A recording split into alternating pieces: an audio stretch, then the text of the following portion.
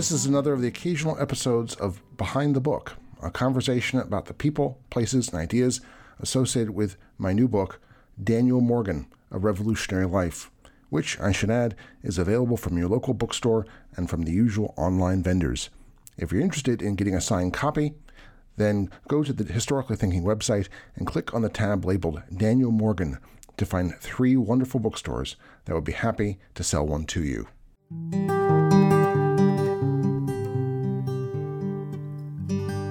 Hello, my guest today is Don Hagest. He is the author of The Revolution's Last Men, The Soldiers Behind the Photographs, published by Westholme in 2015. But he is best known as an expert on the British soldier and the American Revolution. He's written British Soldiers, American War, also from Westholme, published in 2012. A British Soldier's Story, Roger Lamb's Narrative of the American Revolution. And he's, do you still run that great website with biographies of various British soldiers? I do, thanks. It's called British Soldiers, American Revolution, and it's at Redcoat76, that's words and then 2 digits, at .blogspot.com. You're also the managing editor of the Journal of the American Revolution, which is a great online and published once a year compilation of articles that appeared online. It's published once a day, not once a year. Yeah, but in a book form, like the American Heritage thing. Yeah. Okay, I'm listening. No, it is updated continuously, so it's both ephemeral and cyber, and yet also very real and hardbound, and so it's a nice combination of things. So, how are you at 7 in the morning? Just great. Nothing like talking about flogging. Hey, I'm always up for it. How did you... you got the audience, I got the data. How did you get interested in British soldiers? Because I know that by day, Don Hagest is a mild-mannered engineering consultant. So how did this happen, that you also, at 7 in the morning, talk about flogging British soldiers? Well, it's an interesting question, and like many of our interests, these things tended to evolve over our lifetime. So as a kid, I always liked reading military biographies. I found the things that were most interesting to me were stories written, firsthand accounts by people who were at war, particularly aviators in World War II. I really liked. But when I got interested in the American Revolution, I wanted to find more personal accounts about soldiers who fought in that war. And there are quite a lot of American accounts. Nothing like the numbers for later wars, of course. The farther back you go in history, the less primary source material we tend to have. But there was still quite a lot. And there was a sense that Americans who fought in the American Revolution, after it was all over, as they got later in life, they knew that they had taken part in something that was really, really important. Mm-hmm. So people preserved personal papers and they wrote memoirs to a reasonable degree. But when I started looking for the same kind of information about people on the other side, I was very disappointed to find how little there was. Now, if you look at the British Army, like any army, you've got officers and you've got common soldiers, and it's not too difficult to find at least some information about the officers. These were people of the upper classes of society, and there are a fair number of diaries, journals, collections of letters, and whatnot. But if you want to find out about the soldiers, who of course constitute most of the army and do most of the work, and you want to find their own writings about their experiences, it turns out to be amazingly scarce material for the British Army. Yeah, with the exception of Roger Lamb, who you narrated, which is, well, he actually wrote 2 narratives, didn't he? Well, yeah, and actually Roger Lamb is an anomaly because he was a very prolific writer later in his life, and he wrote a book that included his experiences in America, and for marketability, he tried to write a history of the American Revolution, including what he did in it. And it's not a bad book, but it's 400 pages long, of which about 75 pages are his own experience, and he writes about the Continental Congress, and he writes about Lexington and Concord, which occurred before he arrived in America, and all. In order to try to write a history of the whole conflict, he includes an awful lot of material that he himself didn't experience. Mm-hmm. So 2 years later, he wrote another book, and in the introduction, he says, in effect, yeah, the editors cut out a whole lot of stuff that I really wanted in the first book, so I'm writing my own book, and I'm self-publishing this one, and I'm going to include all the stuff that I want to say that the editors didn't want to put in. Yeah. Which is really nice, because it includes a rich amount of Lamb's own personal experiences, but it also includes a slew of things that he just wants to say that have nothing to do with his life and experiences as a soldier in America. Yeah. So I look at these two books, a total of about 700 pages, and say, wow, if anything cries out for abridgment, this cries out for abridgment. Yeah. And I just took out all of the things that Lamb had to say that didn't relate to his experience as a British soldier, and left in everything that was his experience as a British soldier. But Lamb is unusual. He's an Irish school teacher by that time, so he apparently he was prone to be garrulous, and but most aren't. So you have to trace them. I wouldn't say it's as bad. It's better than trying to track down enslaved people. Perhaps sometimes, but it's probably, it's hard. Well, that's true. And the place where it becomes addicting, even though it's difficult. Yeah. I had the really good fortune very early in my research career, when I was in my early 20s, and I was just out of college and had this thing called free time for the first time in my life. And very soon after that, I was able to get to the British National Archives and work with collections of British Army muster rolls. And muster rolls are just lists of names of men who served in regiments. But for me, interested in learning about soldiers as individuals, just having a list of names really changes your perspective on what would otherwise be just an amorphous number of soldiers. You say, well, the British garrison in Rhode Island had 3 British regiments of 500 men each. And it's like, okay, that's nice and numeric. But when all of a sudden you have a list of all of their names, you say, wow, there's Sergeant William Avis, and there's Sergeant Joseph Lovell, and all of a sudden there's a greater tangibility to that, and it makes you want to find out, well, who was Private Joseph Lovell? He had a name. He was a person. And that led me into other archival materials that start to put something more around the names. And it turns out for about a third of the British soldiers who served in America, you can find out some basic information like their age and where they were born, what kind of a career they pursued before they joined the British Army, and some other little details like that. For others who don't fall into that particular category, it's really, really difficult to find this kind of information. Mm-hmm. So I tell people doing this kind of research, it's like trying to do a 10,000-piece jigsaw puzzle, but you have to go out and find all of the pieces. Mm-hmm. And you don't really know what the picture is going to look like yet. You just have to start finding pieces and see how they fit together before you even know what it's a picture of. Yeah, that's a lovely metaphor. I heard a former CIA analyst refer to his job as putting together jigsaw puzzle pieces when you only get 3 a day arriving in the mail. Oh, yeah, that's well put. And you have no idea what the picture is. Yeah, and you yourself know as an author that one of your greatest enemies is your own predisposition about what the picture might be. Oh, yes, absolutely. Because you can't prevent yourself from deciding, oh, I bet I know where this is going. Yeah.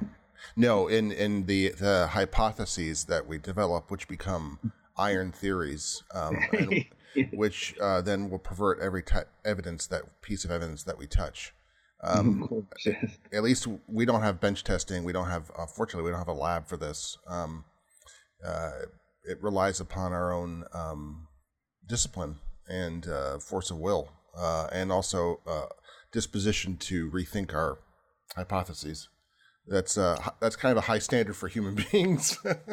Well, it is, and history is challenging to us because there is only one right answer. When you want to say what happened, I recall reading an article recently where a person was writing about a cold case murder, and he said, well, I've done all this research, and I say that there's a 60% chance that this was the person who committed that crime. And I said, you can't use statistics like that. One person did commit the crime. There's no probability involved. and history is like that. We're trying to figure out something or other, or a series of things, and there was only one thing that actually happened, whether we like it or not. It doesn't really help us to have alternate theories. Let's talk a little bit about the British Army.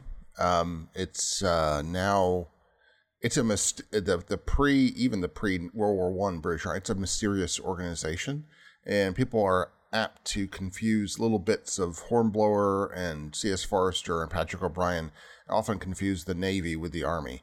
True. Yeah, the Navy, people often still don't fail to realize this, and sort of one of the largest, other than Atlantic slavery, the other massive against your will labor organizations was the Royal Navy, which impressed sailors, took them off the streets, whether they wanted to be or not, out of other ships, and made them into sailors for basically an unspecified amount of time.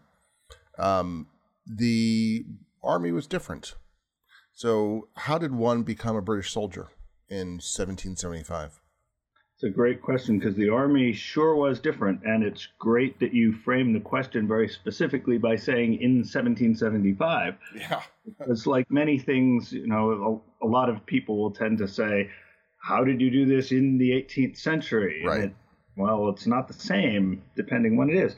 So at the beginning of the American Revolution, there were British soldiers already in America, quite a lot of them, and they were here to prevent a war. So these were not wartime soldiers. They were peacetime soldiers sent to keep the peace. And when you enlisted in the British Army as a peacetime soldier, there were some key factors. One is that you volunteered. It was not legal for the British Army to force people in any way. They didn't have drafting or conscription. The term drafting had a different meaning at the time, so they didn't have drafting in the modern sense of it. You could not require a civilian to become a soldier. It was an all-volunteer force. And it was also an all-volunteer force of career soldiers. So when you took your enlistment oath, you didn't enlist for a 2-year stint or a 4-year hitch or whatever. You just enlisted, which some people think sounds strange, but it's very much like most of us when we take a job. We don't take the job and say, yes, sir, I'm here to work for you for 2 years. We just take the job. We may quit after a while, but in general, when you joined the British Army in the decade leading up to the American Revolution, so most of the soldiers were here had enlisted sometime within the previous 10 years, it was voluntary, and the expectation was that you were going to serve until you were no longer fit for service. What did that mean? Oh, well, fit for service. Now, most of the people I'm going to talk about are infantry soldiers. The British Army had infantry, it had cavalry, it had artillery. The infantry was by far the most numerous in the Army in general. And if we look only at soldiers that served in America, it was almost exclusively infantry. There was only a little bit of artillery and a little bit of cavalry, proportionally. So an infantryman, to be fit for service, has to be able to live much of his life on his feet and much of his life outdoors. And living on his feet means marching from place to place, not necessarily always marching in step to the beat of a drum, but everywhere he goes, he has to walk there. At the opening of the American Revolution, the Lexington and Concord was the battles that we talk about. And it's easy to lose the context of this, that the British soldiers on that day, on April 19, 1775, they walked from Boston to Concord, Massachusetts, and back in one day. It's a little bit under 40 miles. So even if you take the fighting out of it and just say, hey, everybody, today we're going to go on a 40-mile walk. Who's with me? Well, this is what was meant by a British infantryman being fit for service. This was an expectation to be able to do this sort of thing on a moment's notice, because that was a pretty routine kind of expedition. A little bit on the long side, but it wasn't generally wildly out of the expectations of what a British soldier might do. And if we were to take a random sample of those British soldiers, and this is where the statistics come in, if I were just to grab a man out of the ranks, any man, odds are pretty good that he would be between 25 and 35 years old. It's about a 20% chance that he'd be over 35 and maybe possibly even as old as about 55, or about a 20% chance that he'd be somewhere between the ages of 20 and 25. There's almost no chance he would be under 20 years old. And he might possibly be in his 50s. There were a few of them. But most of them, as career volunteer soldiers who are fit for service, are somewhere between 25 and 35 years of age. And have somewhere between 5 and 10 years of experience in the Army under their belt. Who were they? Not Napoleon. Wellington supposedly said that his army in 1815 was the scum of the earth, led by the fool of the family, which I doubt he said, since that said something about him, implied something about him. But were they the scum of the earth? You referred earlier to them having previous professions.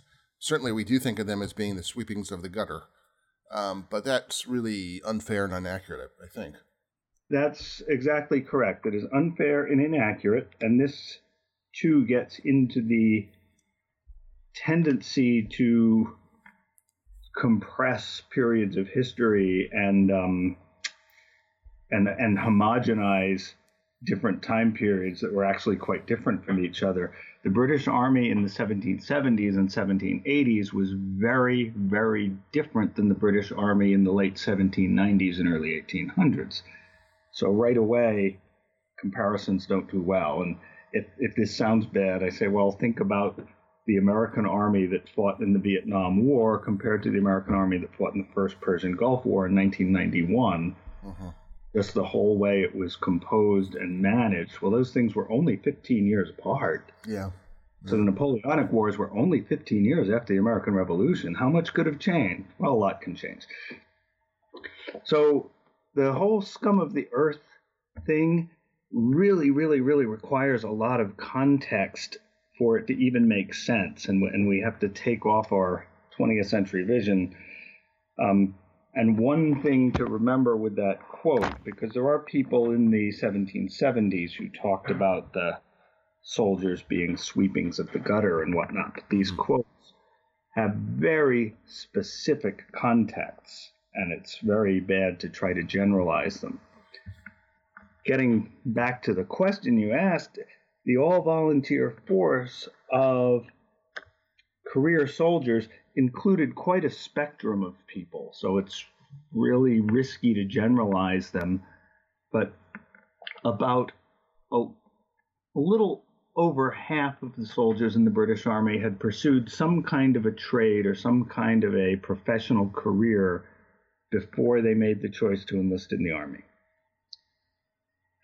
Thinking about the time period, a young man in Britain might go to school until he was about 12 years old. It was very unusual for people to pursue education after the age of 12 or 13. It was quite common to have an education up until about that age. Not everybody did, but a pretty good proportion had some schooling. So right away we have some measure of literacy and some measure of education being not at all unusual in the Army.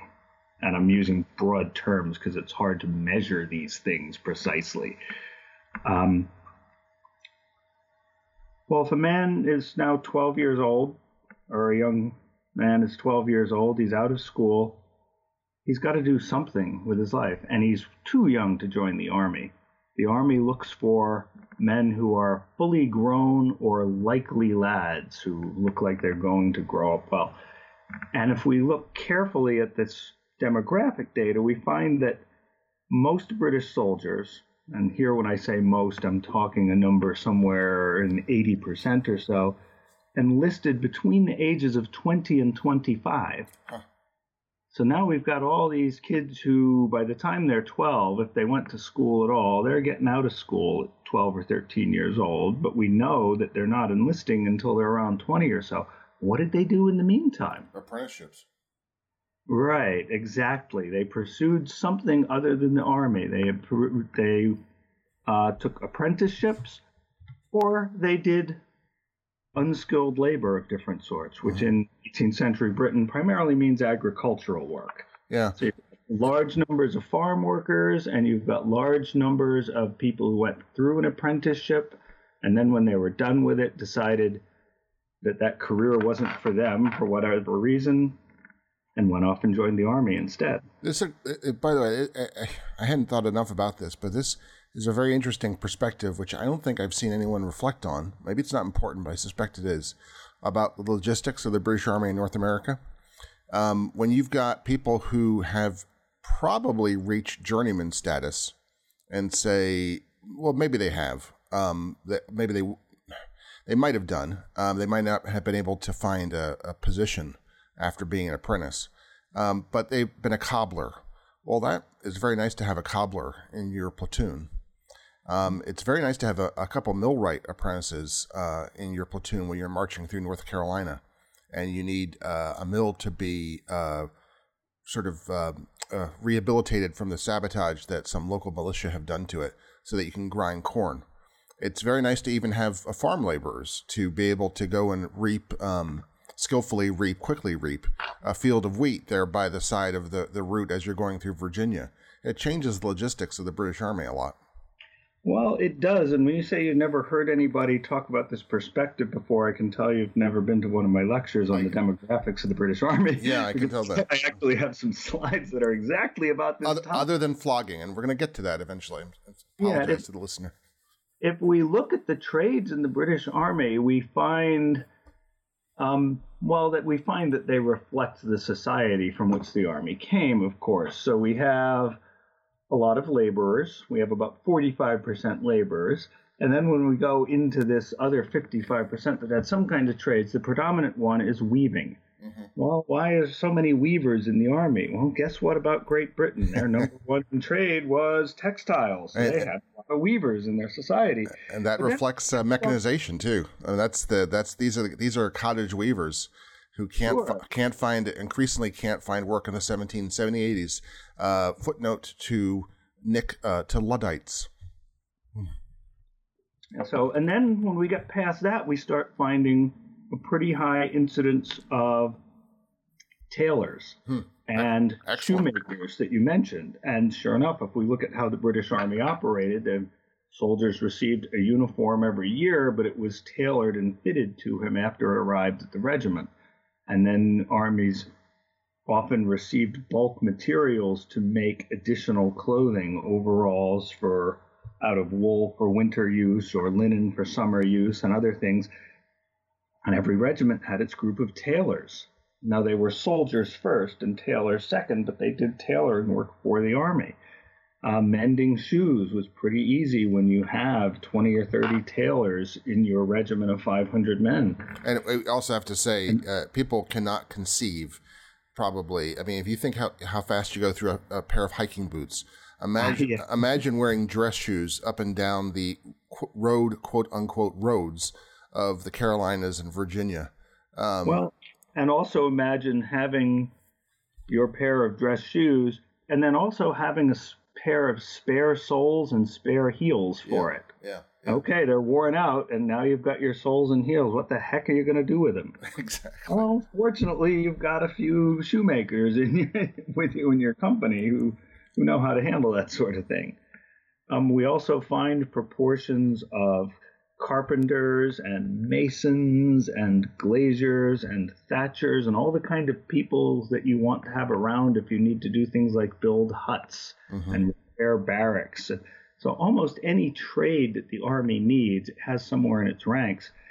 And it's so taken for granted that that's the case that you find general orders in Boston, for example, that say every regiment to send 2 carpenters to the barrack master's office to help repair the barracks. Yeah. Just by seeing an order like that, we know they can take for granted that every regiment has at least 2 carpenters in it. You know, there's plenty of them out there. Yeah, that way of society, even the way of society or the Army being organized, is so foreign to us that I'm sure some historians have had a hard time figuring out what that meant. Well, it's true, and yet we find orders that say every regiment to send a baker to the commissary. Well, and every regiment must have some bakers in it if you get orders like that. Yeah. So these skills are pervasive within the Army, and as you say, they allow an army of empire to operate in faraway places. Nevertheless, soldiers misbehave, and that brings us to flogging. This is one of my favorite essays I stumbled across. This is from Adam Stephen, who will later be a major general in the Continental Army.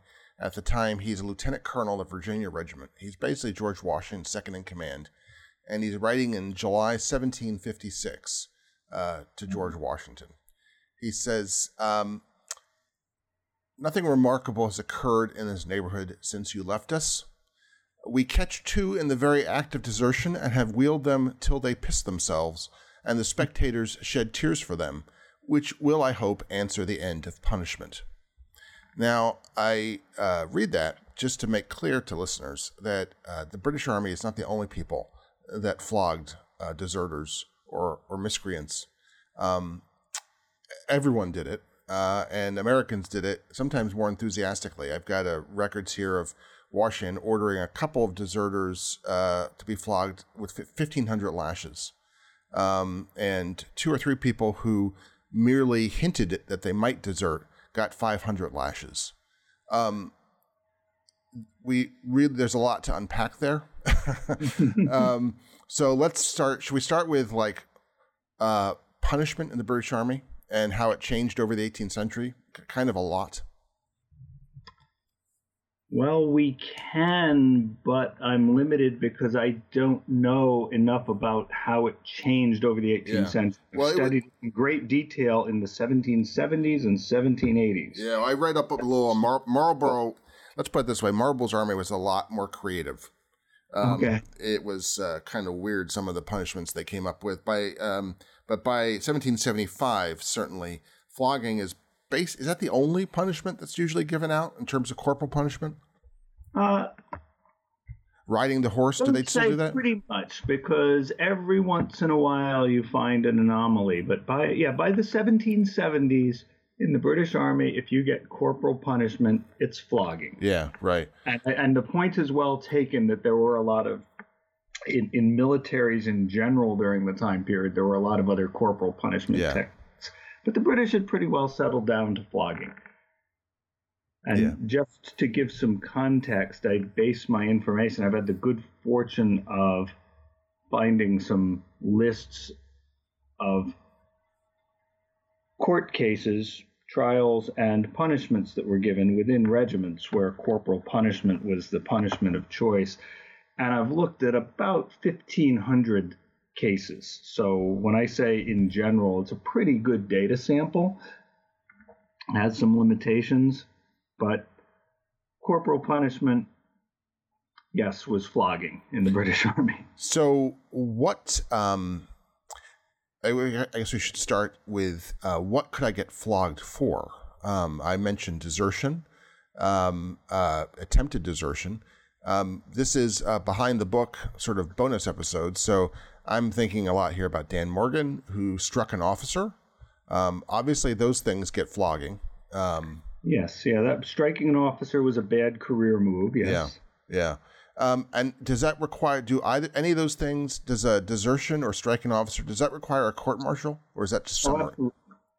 And this is one of the perspectives that is often missing is that the British Army was a fairly legalistic bunch. Yeah. When you enlisted in the Army, you took an oath of enlistment, and then you had to be sworn before a magistrate, which was a check and balance to be sure you weren't being coerced into the Army and what have you. And then you had this big document read to you called the Articles of War. Mm-hmm. And certain parts of the Article of War got read to you over and over and over again throughout your career, every few weeks. And the Articles of War laid out what military law was, what was expected and required of the officers and of the soldiers. And it included all sorts of little things like if a soldier finds something that doesn't belong to him, he's required to turn it in to his officers. It's not finders keepers in the Army. Well, of course, this is a law that ultimately helps prevent things like plundering and what have you. So if it doesn't belong to you as a soldier, you can't keep it.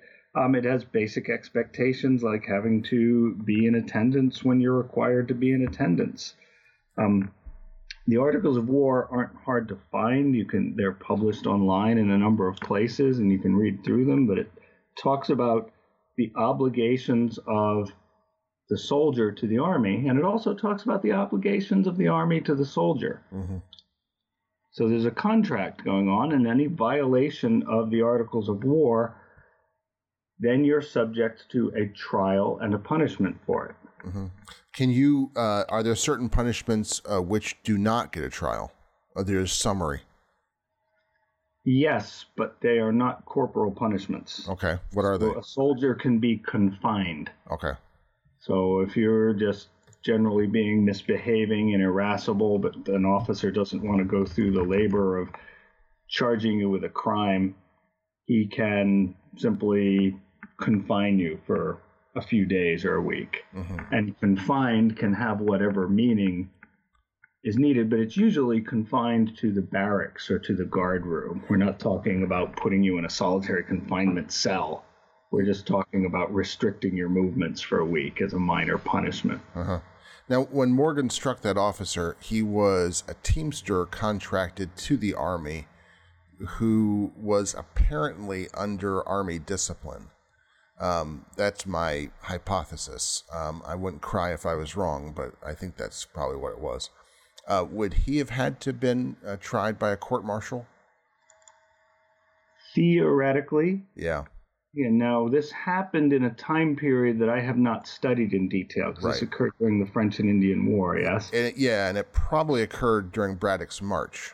Okay, so it's a little risky for me to say I would know for sure, but my expectation would be, yes, that in order to be lashed, particularly in order to be lashed in the somewhat ritual way of being sentenced to receive 500 lashes, that smacks of having had some kind of a trial. Mm-hmm, mm-hmm. Okay.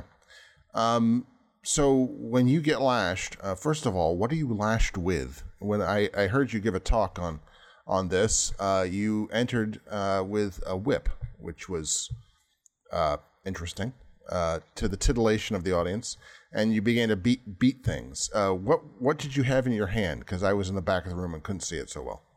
Well, what I had in my hand was a cat of nine tails that was made out of hemp rope that was tied in particular ways. So, as the name implies, a cat of nine tails, it's a lash that has a handle. In this case, the handle was just part of the woven rope, part of the braided rope. And then it has 9 individual strands that come out from it. And on this one, each strand was about 2 feet long. And then in the ends of those strands, there are some knots tied. So it's got a little bit of bulk at the end of each strand. Mm-hmm. And I wanted to find out, okay, what was a British Army lash like in the 18th century? And the challenge here is that there was no singular regulation lash. Every regiment went out and purchased these things as often as they needed them from wherever they could get them. And there was no standard. There wasn't a singular place making whips for the British Army that ropes. Yeah, or a royal warrant. Whip makers to the British Army. Yeah, so there certainly wasn't one of those.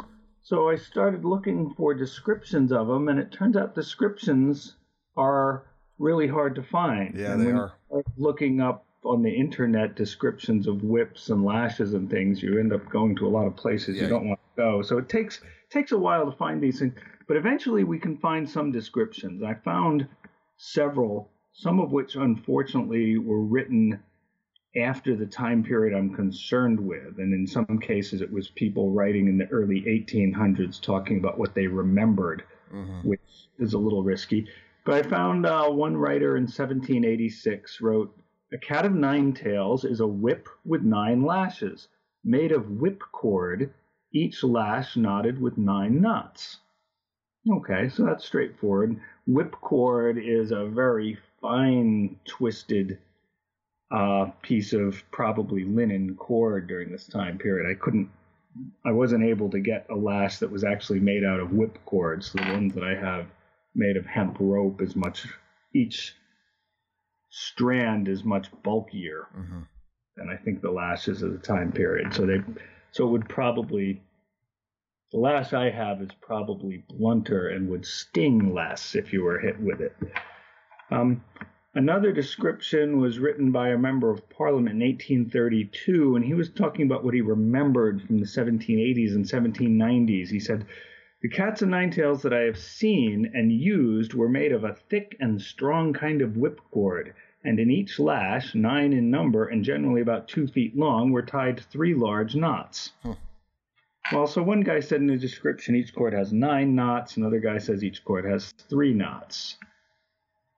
Some other people wrote that they knew there was a lot of variation in lashes, so different regiments would use different things. I found a description of a man who was in the East India Company in 1780, so it's not really the army, but it's related to the army. And he's writing in India, so it's not ideal for our purposes of knowing what's going on in America, but he wrote, "The adjutant brought a small whip made of cotton, which consisted of a number of strands knotted at the ends, but these knots were all cut off by the adjutant before the drummer took it, which made it not worse than to have been whipped with cotton yarn." So all of a sudden, we've got a guy talking about lashes that wasn't really very bad at all, like being whipped with a mop. Yeah. Oh, was this an unusual thing or was this common? We don't know because we have far too few descriptions. You want one more here? Yeah, sure.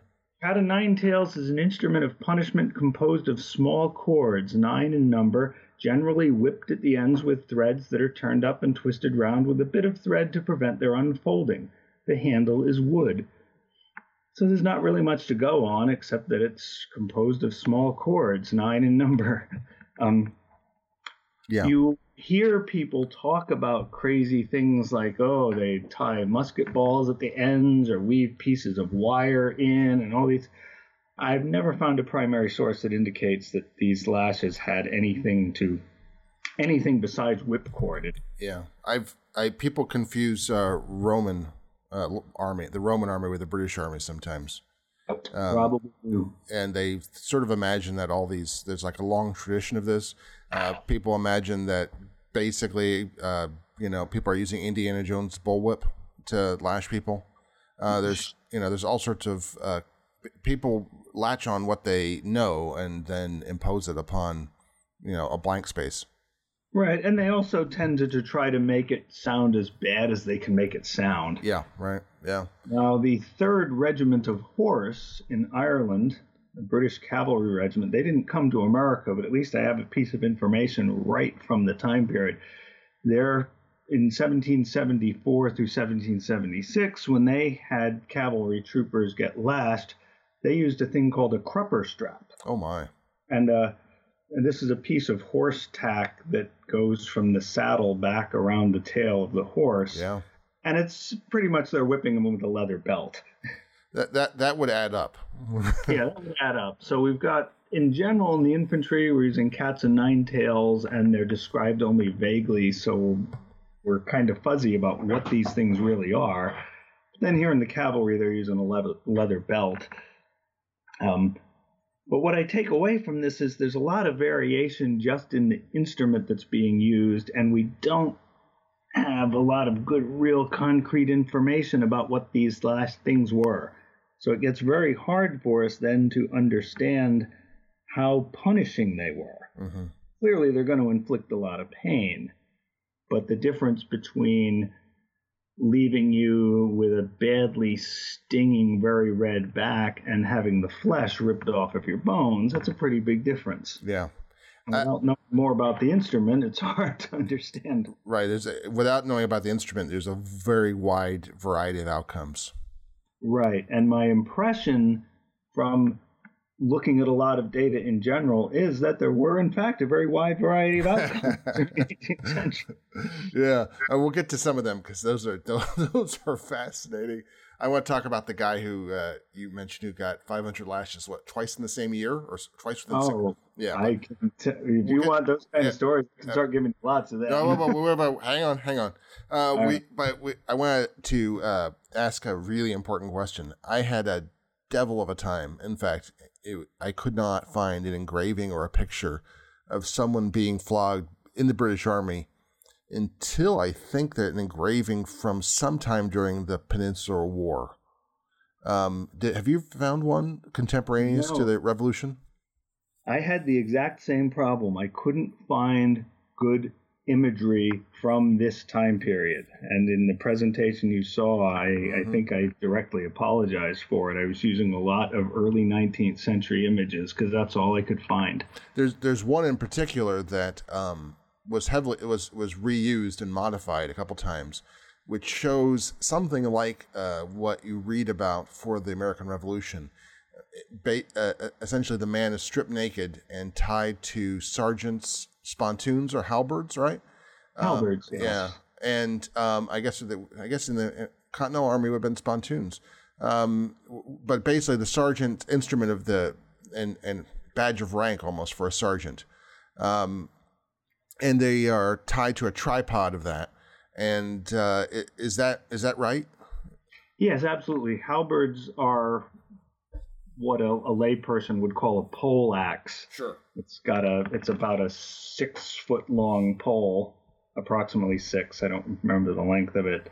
And then it's got a fancy type of axe head thing on top.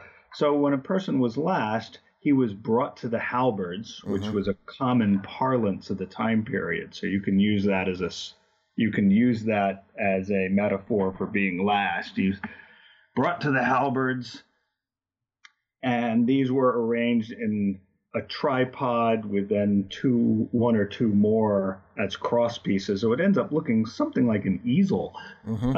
It does. Yeah. Yeah. And then the man is tied up to it. And I had the great fortune to find a book written by a British military surgeon. And when we say surgeon in the 18th century, we mean doctor. So he's an army doctor. It's called a surgeon.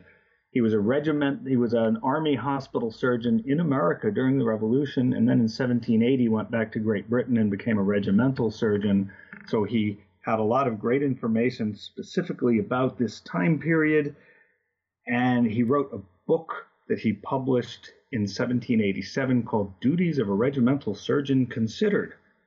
And in his book, he has a whole chapter about lashing and flogging. Oh, how wonderful. Because his job as a regimental surgeon is to make sure that corporal punishment does not accidentally become capital punishment. That's such an important point. It's a huge point. Again, we have a legalistic system here, and we've got courts that can prescribe only corporal punishment. And then we have, if it's a capital crime, it gets tried by a different kind of court, and that court can sentence capital punishment. So if you sentence corporal punishment, it better be corporal punishment, not accidentally turn into capital punishment, or you've got a legal problem on your hands. You can't just beat a man until he's dead and then laugh it off because you've broken your own laws.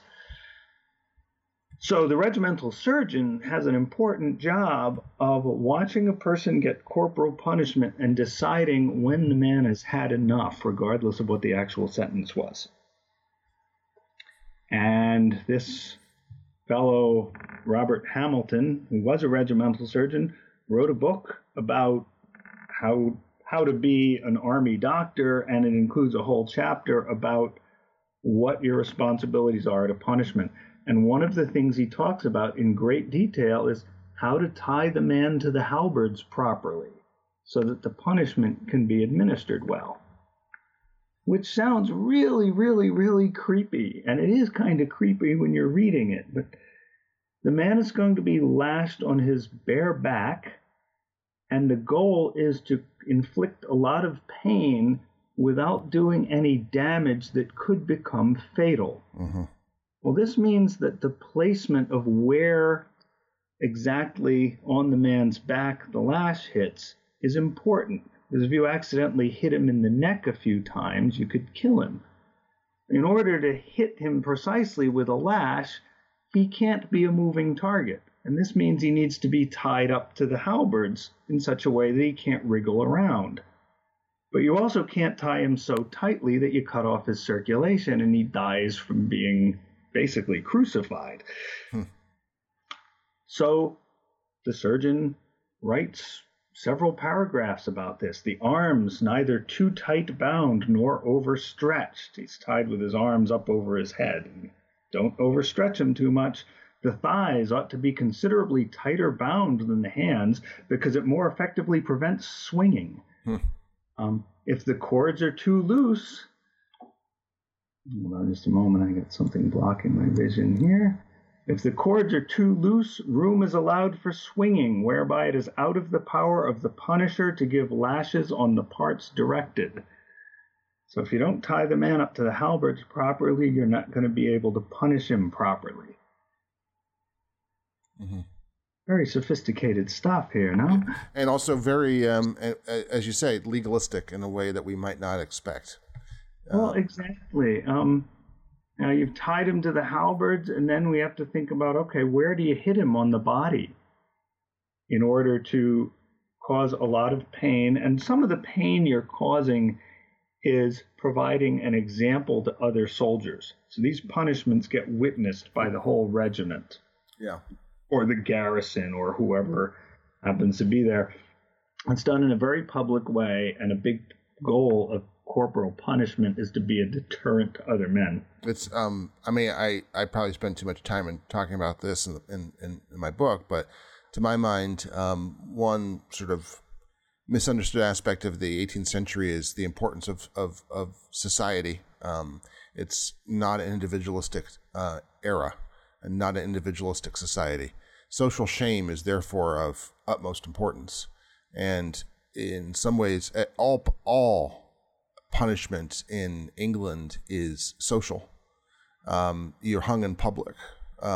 Moreover than that, your head, if after you're hung or if you're it's cut off and it's put it in display. These things are to shame, obviously not you anymore, but to shame anyone who knew you, anyone related to you. To be lashed in front of the regiment, in front of all other interested spectators perhaps, is in some level worse than the corporal punishment itself. Well, that's well put. And may I go on a brief tangent? Sure, absolutely.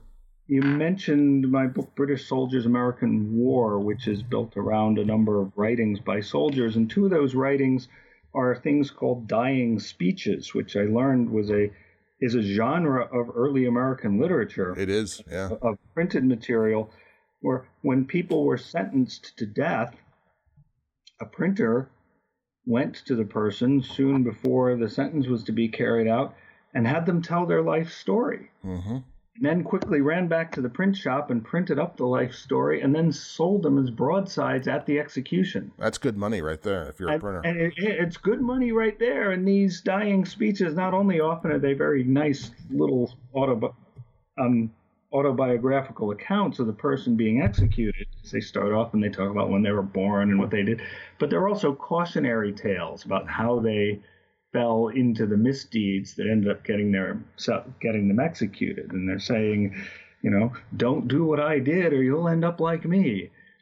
And so you're going to watch a person get executed, and it's almost like buying the program, right? Yeah, someone comes and sells the side, says, here's how the guy got into this mess. So here's what you shouldn't do if you don't want to be up there next. Yeah, yeah, exactly. So yeah, so the social aspects of the punishment are very important. And so is tying the man to the halberds properly so you can punish him correctly.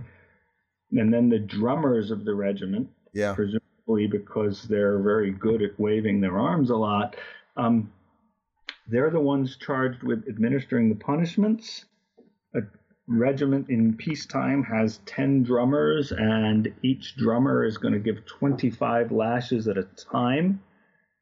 A soldier for a crime like being absent from barracks or stealing another man's shirt and selling it might get 200 or 300 lashes for that crime. So the drummers are going to go in rotation and give 25 lashes each until all the lashes are given. And Surgeon Hamilton writes, "Let their strokes fall on the shoulders, not on the neck." And if you think about physiology and where you'd like to get cut, you'd probably prefer the shoulder blades over the neck. To punish so low down as the ribs should be avoided. If you start lashing a man around the base of the rib cage, you're starting to get near where there's vital organs close under the skin, and you don't want infections setting in there.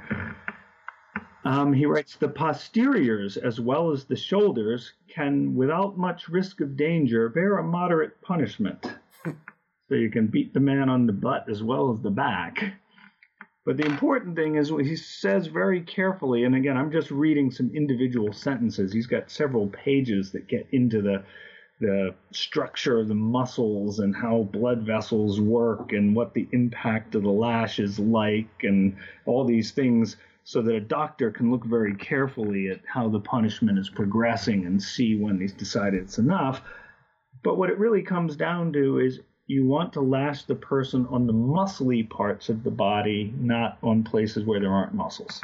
I've got Dan Morgan in front of me, him recalling how he was flogged. Let me read that to you, and then you can give your well-informed opinion on some of read between the lines for us. This is actually recorded by Dr. William Hill, who was Morgan's pastor for the last 4 years of his life, and who would often attend him when he was in his last illness, when he was confined to bed. So Hill writes, "Upon one occasion, while assisting in changing his linen, I discovered his back to be covered with scars and ridges from the shoulders to the waist. 'General,' said I, 'what has been the matter with your back?' 'Ah,' replied he, 'that is the doings of old King George. While I was in his service, upon a certain occasion, he promised to give me 500 lashes, but he failed in his promise and gave me but 499, so he has been owing me 1 lash ever since. While the drummer was laying them on my back, I heard him miscount one. I was counting after him at the time. I did not think it worth while to tell him of his mistake and let it go.'" What do you make of that? That's very interesting. And, well, clearly the scars are permanent. He talks about the drummer. Well, he's really referring to the one drummer who miscounted, because we know that a single drummer is not going to be able to give 500 lashes himself. Yeah. In another story, he says it was the drum major was calling, and afterwards he went and convinced him that he had made a mistake. Okay. Yeah, it's one of those. He tells this story numerous times to different people. So the fact that there's scarring makes it pretty clear that the skin was broken. Yeah. Obviously, Morgan didn't die from this. It intrigues me a little bit that 500 lashes would be administered in one go, because most of the cases I found where the lashes are over 250, they start getting administered in 250 at a time. But I can't say that that's always the case universally. And even Morgan doesn't really say one way or another whether the lashes were all given in one go or not. We kind of assume that from the way he wrote it, but it could go either way there. The practice when lashes were given in several sets was to give them person 250 lashes, then send him to the hospital and wait for him to heal. Wow. At least some, and then give him the next batch. Again, there's something to look forward to, right? Jeez.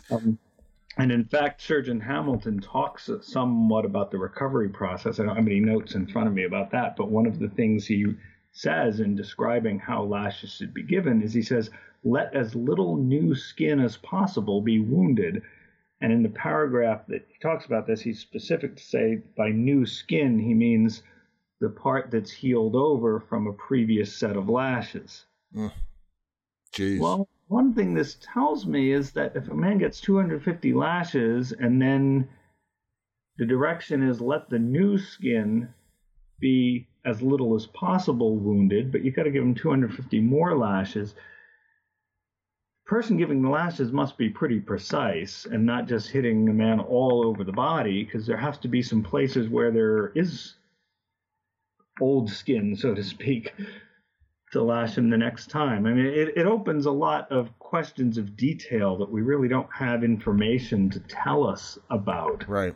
And it's intriguing. Okay, I've given a man 250 lashes. Now he's back out of the hospital. I have to give him 250 more, and I don't want to hit him in a place where there's new skin healing in. Right. Is it just Hamilton? Is this his theoretical desire? Is this something he's actually witnessed? I mean, exactly. I mean, this is what he says you need to do in order to ensure that, to avoid things like heavy infection setting in order to not do too much damage. Mm-hmm. Another facet of corporal punishment, as I've talked about, you don't want to kill the man. Well, you also don't want to disable him so that he can't be a soldier anymore. Right. Then you sort of defeated your purpose. You know, your real goal is to punish this man, but then have him able to go back and, when he's recovered, to serve in the army some more. Be able to march 40 miles. Right, exactly. Be able to march 40 miles. Because if you start just disabling your soldiers by punishing them, you're undermining your whole military system, really. Yeah.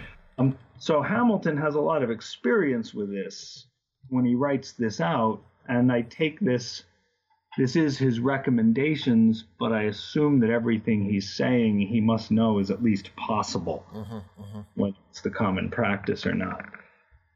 So maybe when somebody's getting lashed, not every single lash actually cuts the skin. Maybe he gets lashed and eventually the lashes start breaking the skin, so there's some slits here and some slits there. And, Morgan had scars up and down his back. How many? How thick were they? Yeah. It's not really made clear. He says in another place that the flesh hung in, what's the line? They hung in tags.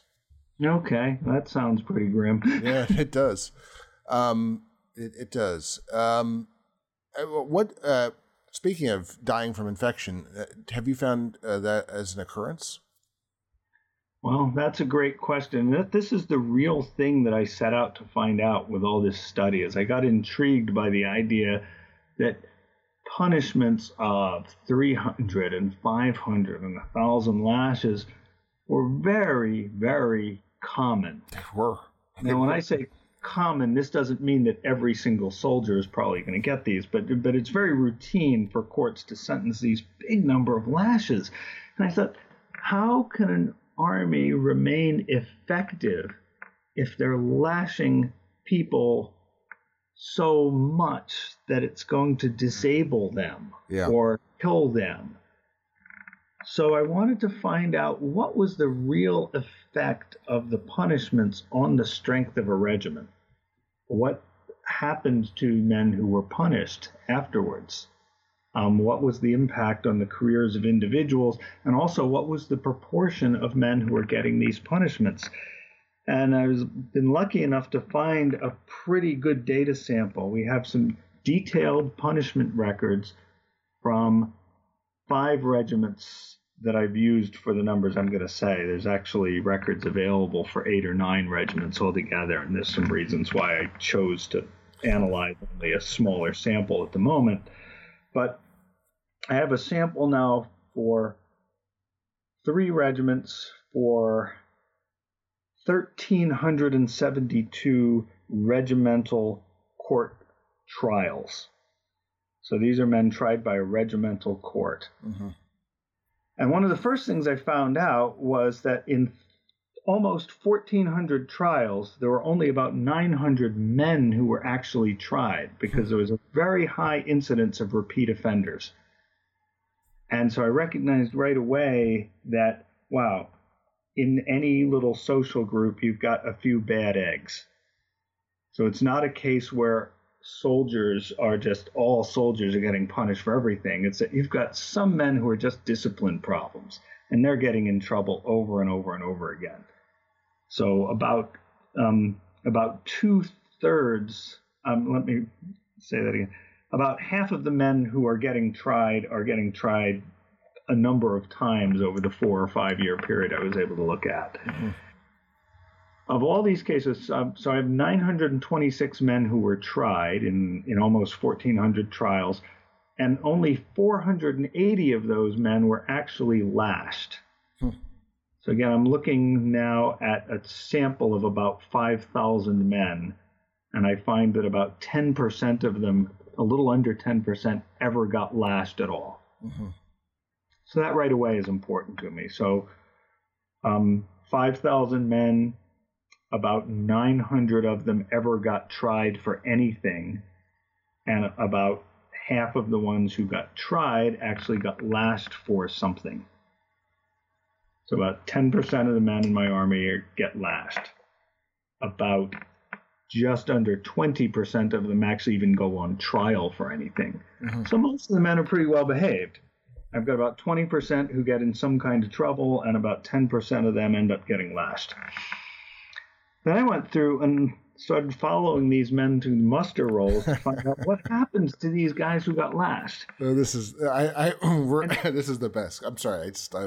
I'm just chuckling in anticipation. Okay, well, so I have 480 men who got lashed during a 5-year period, and typically they're getting 300 to 500 lashes. It varies a lot for a lot of reasons. Mm-hmm. And I found that of those 480 men, only 3 of them died within the next year after being lashed. And I'm looking at muster rolls which do not tell me the cause of death. But I can at least say only 3 men died within a year after getting lashed. Mm-hmm. Which tells me that lashing typically wasn't fatal. Right. And even those 3 who died, I don't know, that guy could have fallen off a boat and drowned for all I know. Yeah. Or what have you. I don't know why he died, but I know that 477 out of the 480 got lashed didn't die at all. I should say I'm not chuckling. I wasn't chuckling about that. We'll get back to that in a second. That's a really important point because every time I've given a talk about Morgan and mentioned that he was lashed 500 times. Someone in the audience will knowingly nod, and I can see they'll either say out loud or mouth death sentence. Exactly, and I hear that same thing all the time. Oh, that was like a death sentence, exactly. 500 lashes. Yeah, and I thought, wow, you know what? It wasn't a death sentence. I found that of the 480 men who got lashed, 53 of them deserted within a year. Only. Well, that's kind of no surprise, except that most of this data comes from a time when the regiments I'm looking at were doing a lot of recruiting, and there tends to be a high incidence of desertion among recruits anyway. Mm-hmm. So if I just factor out the lashing and say what was the desertion rate in general for these regiments, there's no correlation between being lashed and desertion. In other words, the desertion rate was not higher among the men being lashed than it was among the men not being lashed. Mm-hmm. So even though it sounds like a lot of deserters, the one regiment that was not involved in recruiting during this time had 0 desertions among its men. Let's wrap up by telling a couple of the stories. I was chuckling at the thought of the guy who had gotten the guy who I love, he got lashed twice in a year, and then something special happened the next year. And Okay, I'll tell you. That's an example that completely blows away every preconception, at least my preconceptions, of what the British Army was like. Yeah. Okay, so I'll give a little bit of filler background here. Sure. In that when the British Army came to America, Yeah. sometimes men were transferred from one regiment into another in order to bring the regiments going on deployment were brought up to strength. And they were brought up to strength by transferring men from regiments that weren't going into deployment. And because they understood the demands of going on deployment, they only transferred men who they knew were going to be fit for service on this deployment. And the regiment receiving the men could make the choice about whether to accept them. And that's going to fit into this story. Mm-hmm. So only men who are in pretty good physical condition are going to be transferred into another regiment being deployed. So I have a man, John Pierce. He was in the 3rd Regiment of Foot. He enlisted in October of 1763. And then in November of 1774, so he's been in the Army for 11 years now, he got tried for a minor crime. I don't have it written in front of me what the crime was, but he got 100 lashes. And I know that he received the lashes because we have that level of detail. So he got 100 lashes on November 17th, 1774. And then on November 21st, 1774, only 4 days later, he was tried again for a different crime, and he got 300 lashes. So he's at 400 lashes in a week. And then 5 months go by. It's now March 1775. He gets tried for another crime. He gets another 300 lashes. So he's got 700 lashes within a 5-month period. 2 months later, there's a regiment being sent to America, and they need soldiers who are fit for service to go into that regiment. And John Pierce, this guy who got lashed 700 times in the last 5 months, he gets drafted to be sent to America. Which tells us right away that he can't be in terribly bad condition because the regiment receiving the draft has the right of refusal, and they're not going to take a guy who hobbles in with his flesh falling off his back. So somehow he got through 700 lashes in 5 months, 300 of which were only 2 months before, and he was still fit enough service to be drafted. The 22nd Regiment comes to America. They land in Boston at the end of June, and at the beginning of August 1775, John Pierce deserts by swimming across the Charles River, which is farther than I could ever swim without having been lashed 700 times within the previous year. Yeah. So this guy is pretty fit, but there's also got to be something about the consequences of the lashes that we don't understand as well as we'd like to, because this guy got lashed kind of a lot, and it didn't slow him down a bit. Yeah. What happened to him in the end? Have you figured that out? He deserted, and because his name is John Pierce, it's a pretty common name. I have not been able to trace him anymore. Yeah, almost enough John Pierces to beat the John Smiths. Well, in right. 1775. He probably joined the American Army because that's what most professional soldiers did after they deserted. That's what they do. That's right. But I can't trace him well enough because just in the region Massachusetts where he deserted to, there's enough John Pierces. Yeah. I haven't been able to spend enough time trying to sort it out. And then you look at the different ways you can spell Pierce, and it becomes muddy pretty quickly. Yeah, absolutely. Well, I could give you a few more examples. Yeah, give us a couple more, and we'll wrap it up. Okay, William Anderson, also in the 3rd Regiment of Foot. So he's a fellow soldier of John Pierce. In August of 1774, he was tried for absenting himself in the regiment. He received 200 lashes and 1 month in the Black Hole, which is just a solitary confinement cell. 1 month later, September 1774, he was out of barracks until 9:30 p.m. He got 50 lashes. 1 month later, October 1774, he was absent for 1 day. He sold some of his clothing, and he walked out of a restaurant without paying his bill. And for that, he got 500 lashes. 1 month later, November 1774, he was drunk, absent, and abused an inhabitant. Well, now he didn't get lashed this time. He got his coat turned, and he was chained to a bombshell for 2 months, and he was confined to the barracks. Explain what that meant, having your coat turned and being chained to a bombshell. Yeah, well, having the coat turned just means he had to wear his coat inside out, so it's a mark of shame. A bombshell is a shell fired out of a mortar. Cannons fired solid cannonballs, but if you wanted an exploding shell, that had to be fired from a mortar. And it's a much larger thing in diameter. It's a hollow iron ball, probably about 13 inches in diameter, and I don't know the weight off the top of my head. It's a ball and chain. Yeah, so he's putting a ball and chain, a nice military type of ball, and he's confined to the barracks, which probably isn't very difficult when he's actually chained to a bombshell to also confine him to the barracks for 2 months. A few months later, he gets confined to the barracks again and chained to a bombshell.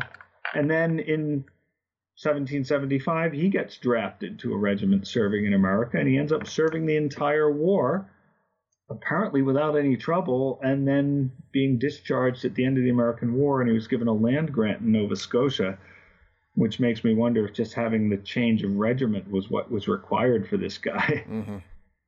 And there are story after story of men like this who received very large numbers of lashes and then continued to have long military careers.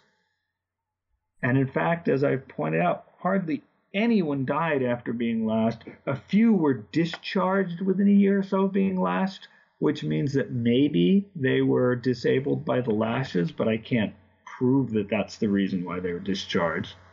Some men who were just habitual discipline problems were discharged because the Army just didn't want them anymore. So I can't correlate lashing with disability, and I cannot correlate lashing with death.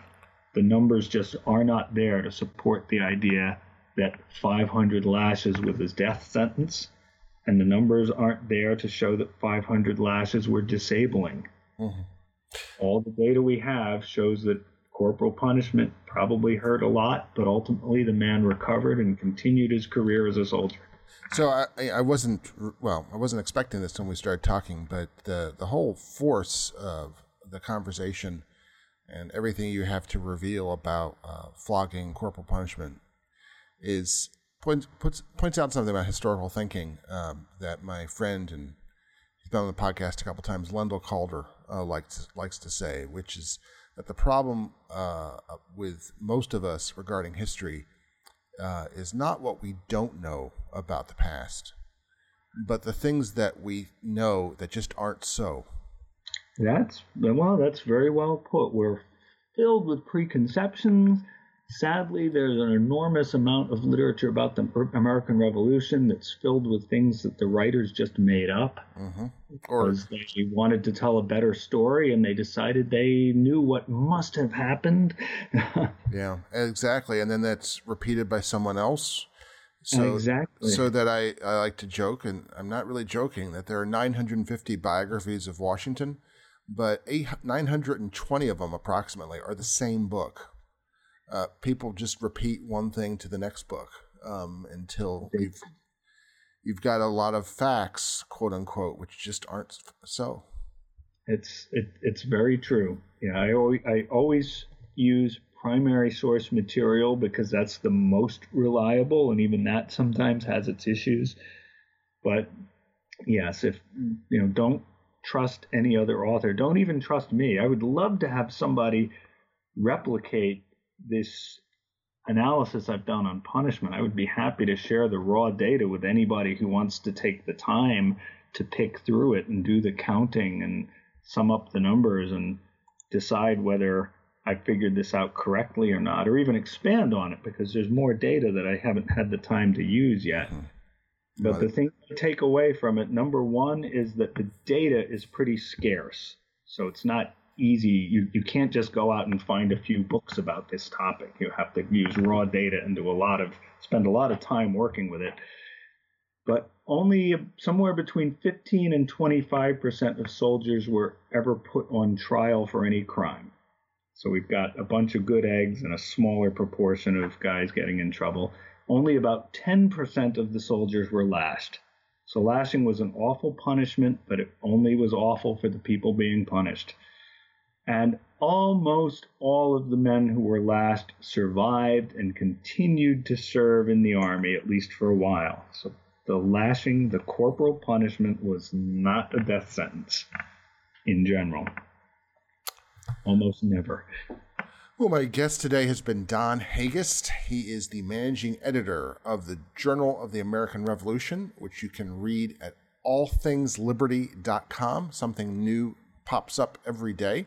He is also the author, most recently, of Wives, Slaves, and Servant Girls, Advertisements for Female Runaways in American Newspapers, 1770 to 1783.